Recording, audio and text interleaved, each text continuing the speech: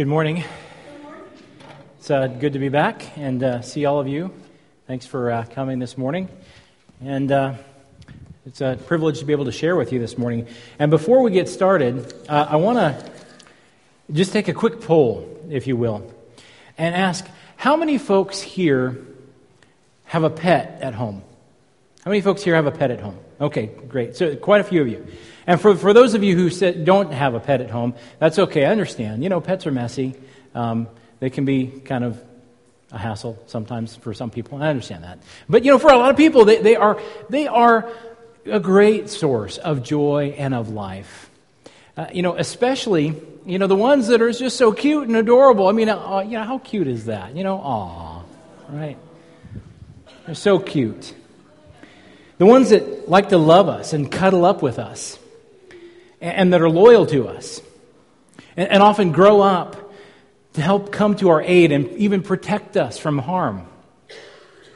Now, this is a picture of a couple of our cats from years ago, a couple of our cats that brought us joy over the years. These particular cats, the one before, they're no longer with us, unfortunately, but they gave us great joy for many, many years. And this next picture here is a picture of our current kitty, and that was when he was just a kitten, and he's curled up with Tori when, she was little too.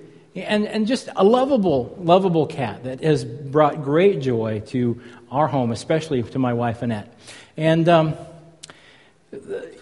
pets can be a blessing. They can be an amazing blessing. They can give you life. They can give you companionship and warmth. But what if your pet does just the opposite of that? What if you have a dangerous pet? The kind of pet that you worry will be the end of you. Literally, be the end of you. The kind that gives you scars and wounds. You feed it, you house it, you take care of it, and on a good day, all it does is take your resources. But on a bad day, it could leave you bleeding or bruised, or maybe even take a finger or a hand or another limb. Everyday pet owners, they worry about their pets. They worry about the smell at the house sometimes if people are going to come over. They worry about the dog hair or the cat hair or whatever that might be all over the house. It just happens. And they worry, too, about their friends that they might have over who have allergies. Incidentally, we have cats at the house. I'm allergic to cats. But that's normal. Those are the things that are normal. Some of us worry that our dog will eat our homework. But some pet owners have to worry about their pet eating their friends. And if you have a pet that gets in the way of your relationships because it's dangerous, because it eats them, what do? It prevents you from living a normal life. You always have to live in this fear because this pet of yours, it scares people away. It scares even your family away. It may even scare you. And at the very least, own some pets like that, you're going to have to sleep with one eye open. And hopefully that's the one that you have left.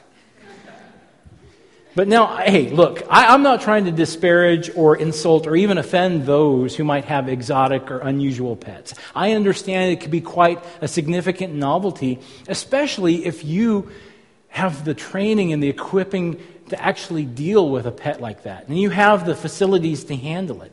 But for the most of us, having a dangerous pet at the house is, dangerous. And certainly there are animals out there in the wild that should stay out there in the wild. Or at the very least be handled by people with the proper training to handle a pet like that. Now, I know this analogy breaks down because somewhere out there's somebody that has a ferocious beast at the house. There was an old kids cartoon, I think, when our kids were growing up, called Maggie and the Ferocious Beast, about a little redheaded girl with her ferocious beast that she had as her friend.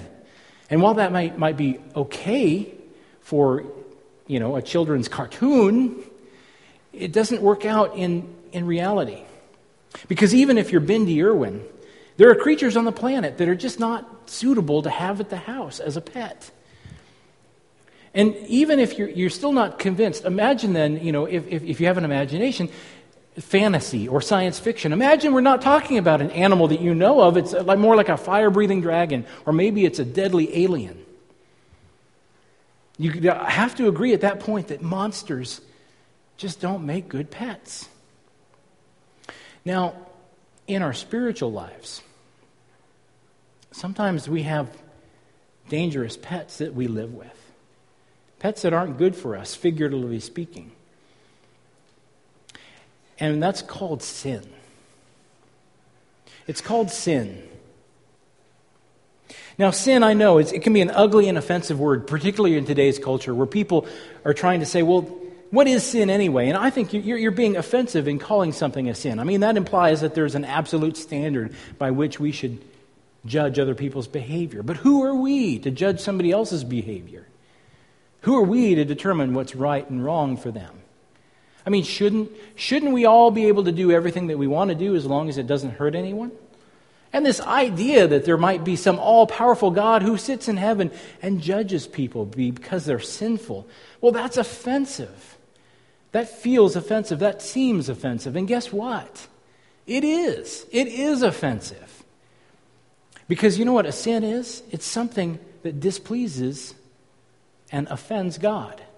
You see, no one is more offended by sin than God, because the definition of sin, if we believe what the Bible says, is things that contradict God's character. It contradicts His word. It contradicts His provision for us. It's offensive to Him. Now, we're not talking about just simple mistakes, just simple missteps. We're talking about blatant, knowing disobedience of what we know to be right and pleasing to God. And you know what? If we believe what the Bible says, we know that none of us is perfect. All of us at some point, we've done it. We've sinned. The Bible tells us that for all have sinned and fall short of the glory of God. And even after we put our faith in Jesus Christ and recognize Him as the leader of our lives, we still struggle with this because there's always this residue of our past, this residue of our own human sinful nature. Now, most people, let's be fair, don't go around visibly sinning in public for the whole world to see. I mean, I hope not many of us sitting in this room are in the paper for the wrong reasons, or are on the nightly news for the wrong reasons. But even for most of us, the way that this shows up in our everyday life, it's like having this pet that's dangerous and deadly, but we keep it a secret. We keep it hidden from everyone else. We feed it, and we house it, and we support it. We live with it. And it has become our own. We are now its owner and its master. And sin always makes a bad pet. Because this type of pet, just like those dangerous, deadly monsters that we could have as a pet, they don't do anything positive for us. Except for take our resources and change our lives, not for the better. And sin, just like having that deadly pet at the house, it has consequences. But that's what's troubling about this issue of sin, because what really is the direct connection between sin and consequences? I mean, let me ask this question. Do sometimes people do bad things, but nothing bad happens to them? Some people, they do things wrong, but nothing seems to happen. There doesn't seem to be a consequence. Does that ever happen? What about on the flip side? Are there people who never do anything wrong, so to speak, and they still suffer? They still have the consequences. And I think we understand that rhetorical question. We know sometimes good things happen to people who do bad things. And sometimes bad things happen to people who do good things or who don't do bad things. So what is this connection between sin and consequences? Well, I'm going to take a little diversion here because the Bible actually touches on this in some detail, and it comes from the Old Testament book of Job. Now, to summarize this story that's contained in this Old Testament account of Job, it starts with what seems to be this conversation that takes place between God and Satan, the devil. And Satan suggests to God that, hey, you're this servant of yours that you're proud of, Job, he's only good because you're good to him. But let bad things happen to him, and he will curse your name. And so God, kind of like, really? Did God do that? It permits Job to actually suffer as long as his life is spared. And then the story kind of starts with Job literally losing everything. He has all these bad things that happen to him. He loses all of his possessions. He loses all of his wealth. He loses all of his servants. And he even loses his family. And if that wasn't bad enough, he breaks out in these painful sores that come all over his body. And yet, after all of that, he refuses to turn his back on God. He refuses to reject God. That's one good dude. If I went through all that, how would I react? That is one good dude. Now, Job had friends. And they came by to comfort him after all this had happened to him. And when they arrived, when they showed up, they did a great job. They did a great job comforting Job. They did. And then they opened their mouths. And when they opened out their mouths, and what came out of their mouths just made it worse. Because they gave Job the kind of treatment or advice that we've probably heard when bad things happen to us in our lives. Hey, Job, you must have done something really bad to deserve all this. What is it? What did you do? You see, they thought in their economy, just like people do in our economy, well, you do bad things happen to you. So you must have done something really bad. We've discovered Job, he's got a monster in his basement nobody knows about. We're going to find out. What is it? What did he do? And a significant part of this book of Job is literally each one of his friends taking a turn with their well-intentioned sermons that are just directed at Job. And what they're trying to do is they're trying to plead with him. Hey, Job, just come clean. Make it easy on yourself. Get on with it. Get over with it. And get it over with quickly by just saying what you did. Just confess. What did you do? And Job, he's like, well, I can't explain it because I really haven't done anything to deserve this. And he says it over and over. Look, I haven't done this bad thing that you think I've done. And they go round and round. You'd have one friend that they would just go on this monologue, and then you'd have Job responding with his own monologue. And at a certain point, it gets a little weird because at a certain point, Job literally starts to lose his mind. And he goes into this agonizing tirade where there's just all kinds of stuff coming out of his mouth. And in the middle of all that tirade, he actually stumbles upon some of the most significant words that have ever been recorded in the Bible. And they come from Job chapter 19. Job chapter 19. So if you have your Bible with you this morning, or however you access your copy of God's Word, we're going to be reading just a few verses actually from Job chapter 19, verses 23 through 27. Job chapter 19, verses 23 through 27. Now, Job is, a little less than halfway through the middle of your Bible. It's in the Old Testament. Job chapter 19. I'm going to be starting in verse 23.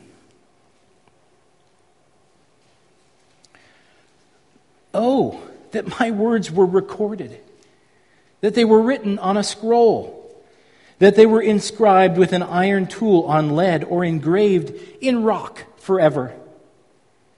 I know that my Redeemer lives, and that in the end he will stand upon the earth. After my skin has been destroyed, yet in my flesh I will see God. I myself will see him with my own eyes. I and not another.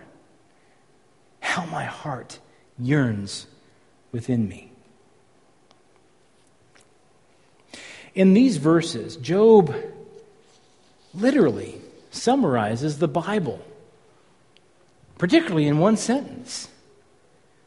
You see, he's summarizing the state of man in this fallen, sinful world in need of rescue that can only come from God. Not only that, he talks about how God would come to earth and conquer sin. And that because God is coming to conquer sin, that he would have the final say on sin in the end. He would have the final say on who's acceptable to God. And for those people, including Job himself, they would see God and they would live with him forever, even long after their physical deaths. Now, in context, he actually presents these words almost by accident. Have you ever had something like that happen to you where you've been agonizing and lamenting and brooding and stewing over something, and then all of a sudden you just kind of vent and let it all out, and you just start spewing out in this pain and this anger, this tirade, and in the middle of it, you answer your own problem. You come to that realization, that epiphany. Now, my wife knows about this phenomenon because there's been times in my life where I've stewed or been agonizing over some problem, and I'm engaging in, a spirited discussion, and all of a sudden, I know that I'm onto something because I'll say something and she'll give me that look. It's that subliminal conversation that we're having without words. The one where I realize that she was right all along. In this case, Job, he says, I know that my Redeemer lives and that in the end he will stand upon the earth. You see, at the end of the book, after all these dueling monologues are done with, God actually appears to Job and has a plain conversation with him. That's actually quite interesting and somewhat peculiar. And if you've never read Job, it's worth a read. It's quite interesting in this way. There's actually some very interesting stuff that God says. But, we have this problem, you see, because Job's friends, they had this belief. They had this belief that, this is the way that the world works. You do bad things happen. Do good things happen. You don't do bad things don't happen. Because that's what seemed to make sense to them. That was what seemed to be logical. And in our world today, that's the same way. We feel like, well, you do bad things and bad things happen. You do good things happen. And we like it that way. Now, we may not really like it, but at least we can understand it because it gives us something to work with. It gives us a formula. But the problem here is that Job really didn't do anything horrible to deserve all these bad things that happened to him. Now, Job, let's be clear here. Job never said in this book, I am completely perfect. I have never sinned ever. I am perfect. He never said that. But what he's saying here is if we're going with this economy of, you give, you get what you give, I never did anything so wrong, so heinous, so horrible that would deserve these terrible things that have happened to me. And he had faith that God would see that and somehow vindicate him. And in the end of this book, God, he provides the answer. He talks to Job, and then he supplies an answer that has forever amazed theologians and scholars. Because based on God's answers, both Job and his friends weren't quite right. And as much as people have historically looked at the book of Job as a book about patience or a book about suffering and how, sometimes bad things happen to good people, there's something bigger that's going on here, and we'll miss it if we don't see through all that. Because from the perspective of sin, being saved from ultimate suffering and death isn't decided by how good we are or how bad we're not. It's decided by the grace of God. Now, this story began with this conversation, this weird conversation between Satan and God. And what prodded Satan to kind of bet on the wrong horse here, so to speak, was that God said, "Have you considered my servant Job? Good dude. I declare him righteous." But even what Satan didn't quite understand there was that Job wasn't righteous because he was awesome. He was righteous because God said so. God said so. God declared it. He willed it to happen because he knew he would extend grace to him. Because Job had faith in him and relied upon him to be his defender and his redeemer. In his own words, he summarizes this big idea that I know that my Redeemer lives and that in the end he will stand upon the earth. And in that simple statement, he implies that, hey, I need help. I need a Redeemer. If I have a Redeemer, it's because I need one. And he invites him to save him. And he relies upon him to save him, to do his restoring work in his life. And in the end, you see, this emphasis here isn't on sin. It's on the one who defeats sin. So for your notes this morning, this big idea is that true faith means that we recognize our sin, we regret our sin, and then we rely on God's grace through Christ to save us. You see, true faith means that we recognize our sin. We acknowledge, we see we have a problem. We regret our sin. We're sorry. We're sorry. But most importantly, we rely upon God's grace through Christ to save us. It was always said around our home that it's not enough to be sorry. You have to show sorry. But even that doesn't capture this idea here, is it? We're saying, I know I've got a problem. I want to fix it, but I acknowledge that I can't do it myself. And I'm going to ask God, look, I'm sorry.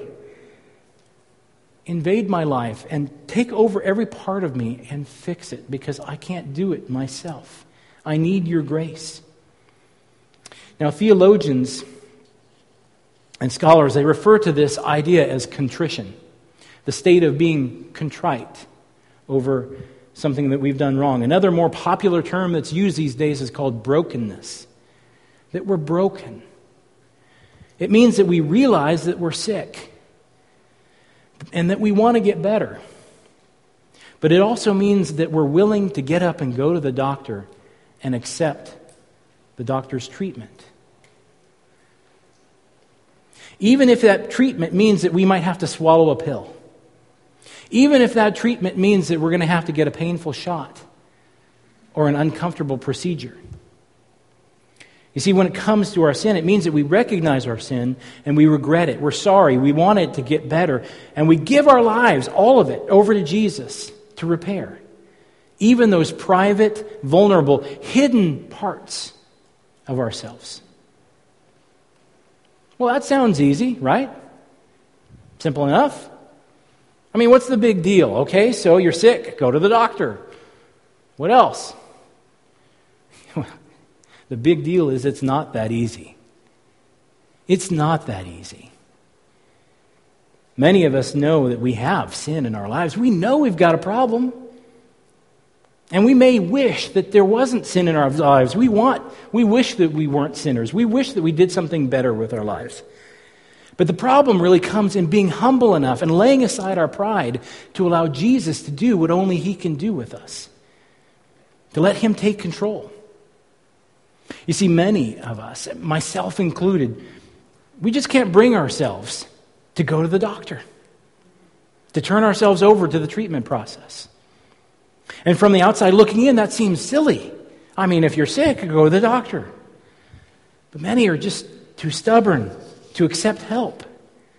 And when it comes to our sins, our reactions, they're not always productive. They usually fall in the category of these usual suspects. These usual suspects of shame and embarrassment, guilt, regret, and the fear of punishment. You see, we feel shame when we sin. We don't want everybody to know about it. We feel embarrassed. We don't want to be humiliated. We feel guilty. We don't want to be judged. And we feel regret. We want a do-over. Could I do this over? We fear punishment. We fear the punishment and the consequences that we know that we deserve for what we've done. Now, these are natural, understandable reactions. They are. And if you experience those, there's nothing wrong with you because you feel them, because they have a place, particularly if they lead you to a point of repentance or of leading to God's grace. But by themselves, they're incomplete. And they're incomplete because just being sorry because of sin doesn't necessarily mean that you're sorry for the sin. It may be that you're sorry that you got caught. It may be that you're sorry that now you have to face the music. Now you're sorry that bad things are going to happen. But you're not really sorry about the sin itself. But true faith is sorry for the sin itself. It realizes that above all, we have offended God. We've offended God. And we're sorry about that. And we want, more than anything, for Him to fix us and to allow Him to heal us. Sometimes we allow our own pride to keep us from getting the very cure that we so desperately need. And for your notes this morning, pride. Pride can blind us and block us from accepting God's grace. Pride can blind us and block us from accepting God's grace. Remember those dangerous pets? Some of us keep on feeding them, even after we know they're not good for us. We should get rid of them. And God wants to free us from our destructive patterns of sin. But when we try to cover up our sin out of shame or guilt or fear of punishment, we allow pride to keep us from the very healing that God alone can give us. You see, He tells us in His Word that He forgives us for our sin, but also that He forgets our sin.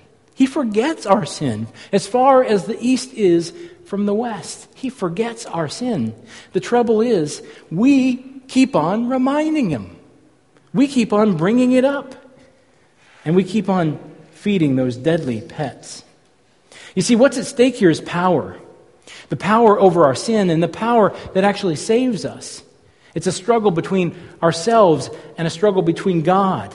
We try to balance our own strength, our own power, our own control against the grace of God through Christ. And when we allow pride to keep us from receiving this grace, we give more weight to our own abilities. We give more weight to our own control. And this shows up in a couple of different ways in our lives. The first of which is that we keep on feeding that deadly pet. We keep on sinning. And maybe we keep on sinning because deep down we know, or we feel like we know, because the world has told us that, grace isn't going to work for what we did. It's not enough. That even if there was such a thing as God's free grace, it's not big enough to overcome what I did. Because what I did was really bad. And if that's you this morning and you're feeling that way, I really feel for you because I've felt that way too in my life. But I want to tell you something. That's not contrition. That's not contrition. That's not humility. That's not brokenness. That's pride. That's that pride that says that I have such a big sin that it's too powerful even for what Jesus did for me by dying for me on the cross. That my sin is bigger than God's grace can handle. But the Bible tells us just the contrary of that. It tells us that when sin is big, His grace is even bigger still. And when we do this, It's no longer us that have a pet that we own. This pet now owns us. We've given up control of ourselves in an attempt to control and have pride and cover it up. We have given control over to this pet. This pet, sin of ours, now owns us and has become our master. And the second way that this shows up is by trying to outsmart or outwit sin in our lives. By trying to not sin by our own power. And we do this by making all these rules that we have to follow, this checklist of do's and don'ts. This is what I'm going to do, this is not what I'm going to do. And we make it so long that there's no way we can possibly succeed. Because at some level, we're going to slip up. We're going to fail. You know, it's like keeping that pet, after all, but keeping it locked in the basement. And what we do is we put a deadbolt on with another lock. And then we nail a sign to the door of the basement saying, "Do not enter," no matter what. But we know where this is going, don't we? Because even despite our efforts to lock it away, either one of two things is going to happen. Either it's going to get free and get loose, or we're going to temporarily lose our minds when we go down into the basement one night looking for the Lucky Charms that we've stored down there. And at that moment, we're going to come face to face with it, and it's going to be angry and hungry. And if you can sense where I'm going with this, I mean, in the analogy of sin, many of us have been there. We've tried to keep it down, keep it hidden, keep it, I'm just going to do good. I'm going to not do that anymore. And then we go and we go and we go, and all of a sudden we bottle it up so much, and then it emerges, and it emerges with a vengeance and a hunger in our lives. Trying to do this in our own power will always fail. We need the help of Jesus Christ. We need the help of this expert animal control, if you will. The only one that can overcome this sin in our lives. And we do this by giving Him our trust, and we rely upon Him. And when we do that, we put more weight, if you will, than on His grace, than on our own power to resist sin. We give Him the credit. He is our Redeemer. He is the one who has the final say in the end. Only He can declare us righteous. Only He can overcome. But this overcoming can only happen when we come to a point of brokenness. When we allow Him to do what only He can do. You see, the worst thing that any one of us can do is to fail to find grace. Now, to make this practical in our everyday lives and live this out, the first thing that we need to do is we need to swallow our pride. We need to swallow our pride. The night before Jesus was crucified, He washed His disciples' feet. But this wasn't really easy for them. And in fact, Peter in John chapter 13, verse 8, he says, "You will never wash my feet," because he thought to himself, "Look, He shouldn't be washing my feet. I should be washing His feet." But Jesus told him, "Unless I wash you, Peter, you won't have fellowship with me."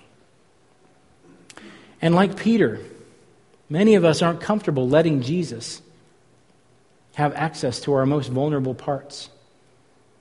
Like having someone wash our feet, there are parts of our own lives, in our own hidden selves, that we think are ugly or are dirty, or maybe even disgusting. And allowing access to these parts of ourselves, it's painful because it makes us feel shame. It makes us feel awful. It makes us feel embarrassed. But like Peter, if we don't allow Jesus access to wash us, He can't help us. And as painful as it might be, we must swallow our pride and give Jesus complete access to every part of us, even the parts that we're ashamed and embarrassed by. And the next thing that we need to do is we need to ask for help. We need to ask for help.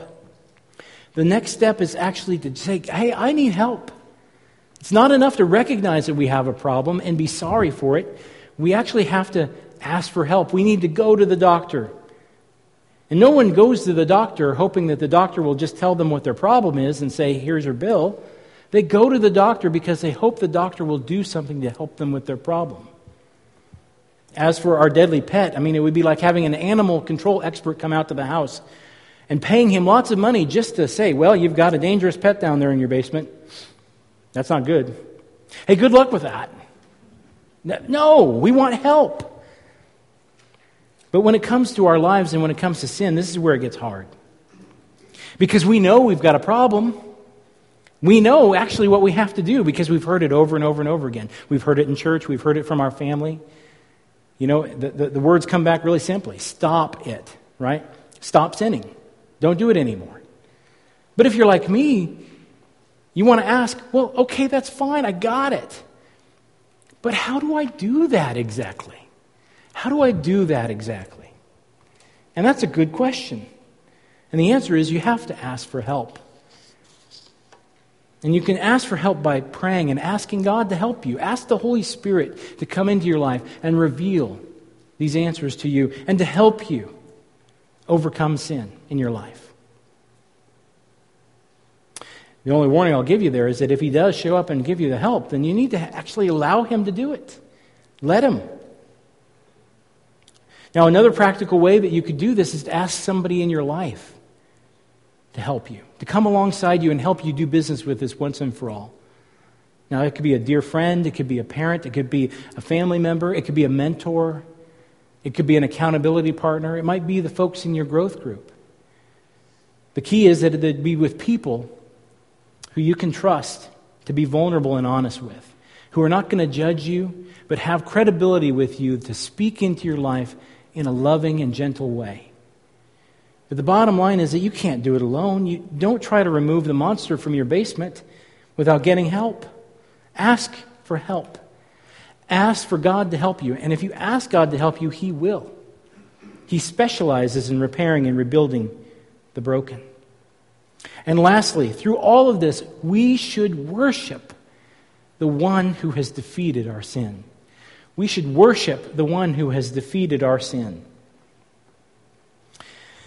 Now, there's an older film, 1990 film, called Joe versus the Volcano. I don't know if anybody's actually seen that movie, but Joe, he's the main character. He's played by actor Tom Hanks.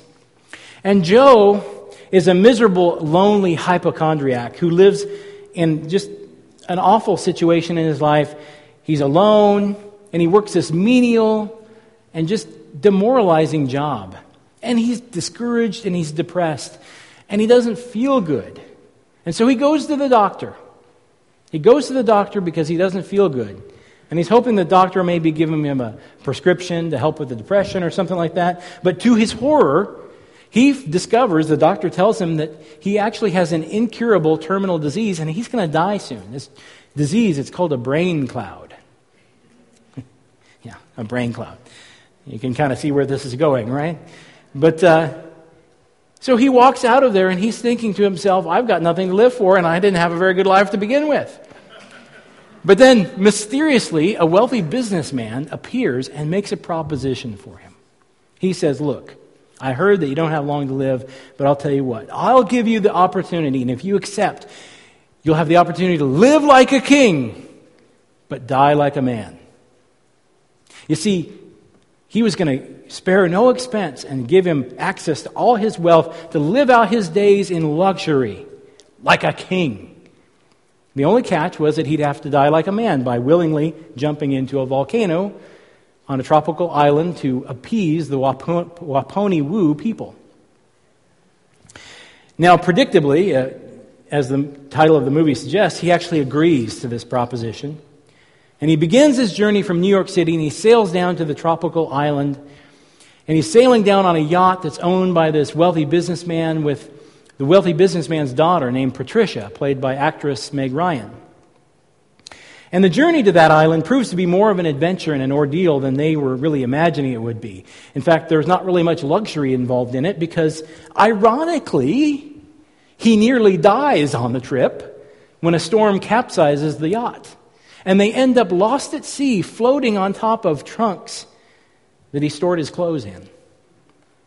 And after several days floating out there at sea, when it seemed like all hope was lost, there's a scene one night where he's floating out there, when the moon seems to grow bigger and brighter than even the sun on most days. And It's towering over Joe on this trunk out there floating on the water.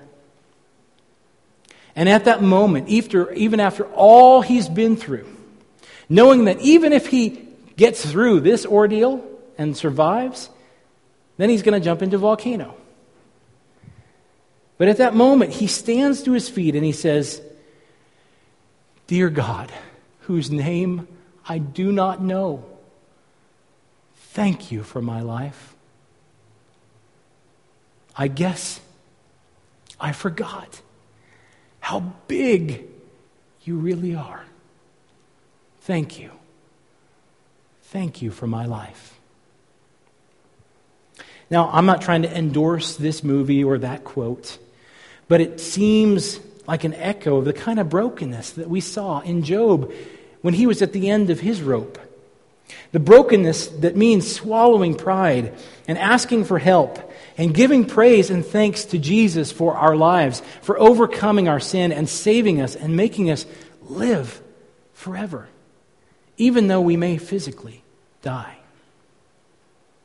He said, "I know that my Redeemer lives, and that in the end he will stand upon the earth." Now, as we conclude this morning, I'd like to ask you, do you have an awful pet that you've been hiding and feeding? Have you been too ashamed to ask for help? Have you been striving to save yourself and try to outsmart sin by yourself, just by your sheer willpower alone?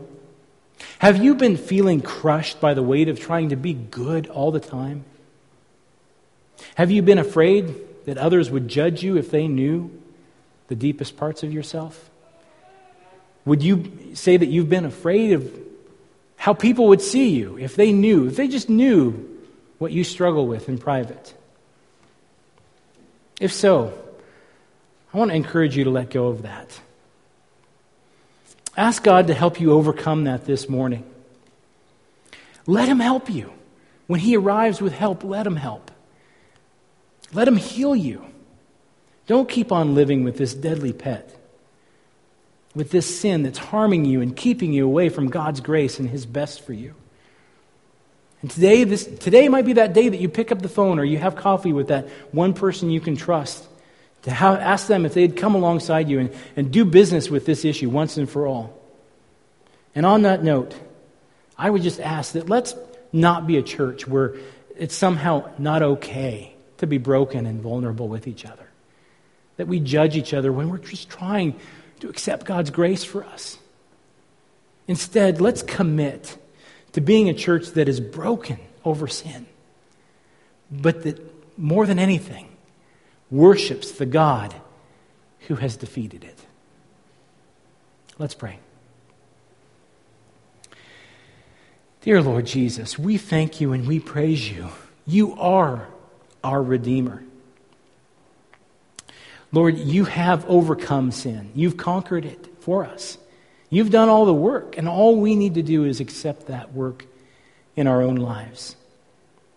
Lord, in the end, you will stand upon the earth and you will have the final say over sin. And you'll have the final say on who's acceptable to you. And for those of us who willingly put our faith and trust in you and rely on you and your grace to save us, Lord, we will see you and we will live with you forever. And we praise you for that, Lord. I ask this morning that you would help us to remember, Lord, that it's not enough just to recognize the sin in our lives, but to do something about it. And that's something that we do. It's just letting you have your way in every part of us. That we stop letting shame and guilt and our pride get in the way of your grace. Lord, help us to remember that. And help us to do business with that once and for all. Lord, we praise you for this work that you're doing in us as individuals and as a church. We give you all the praise, and in your precious name, Lord Jesus Christ, we pray. Amen.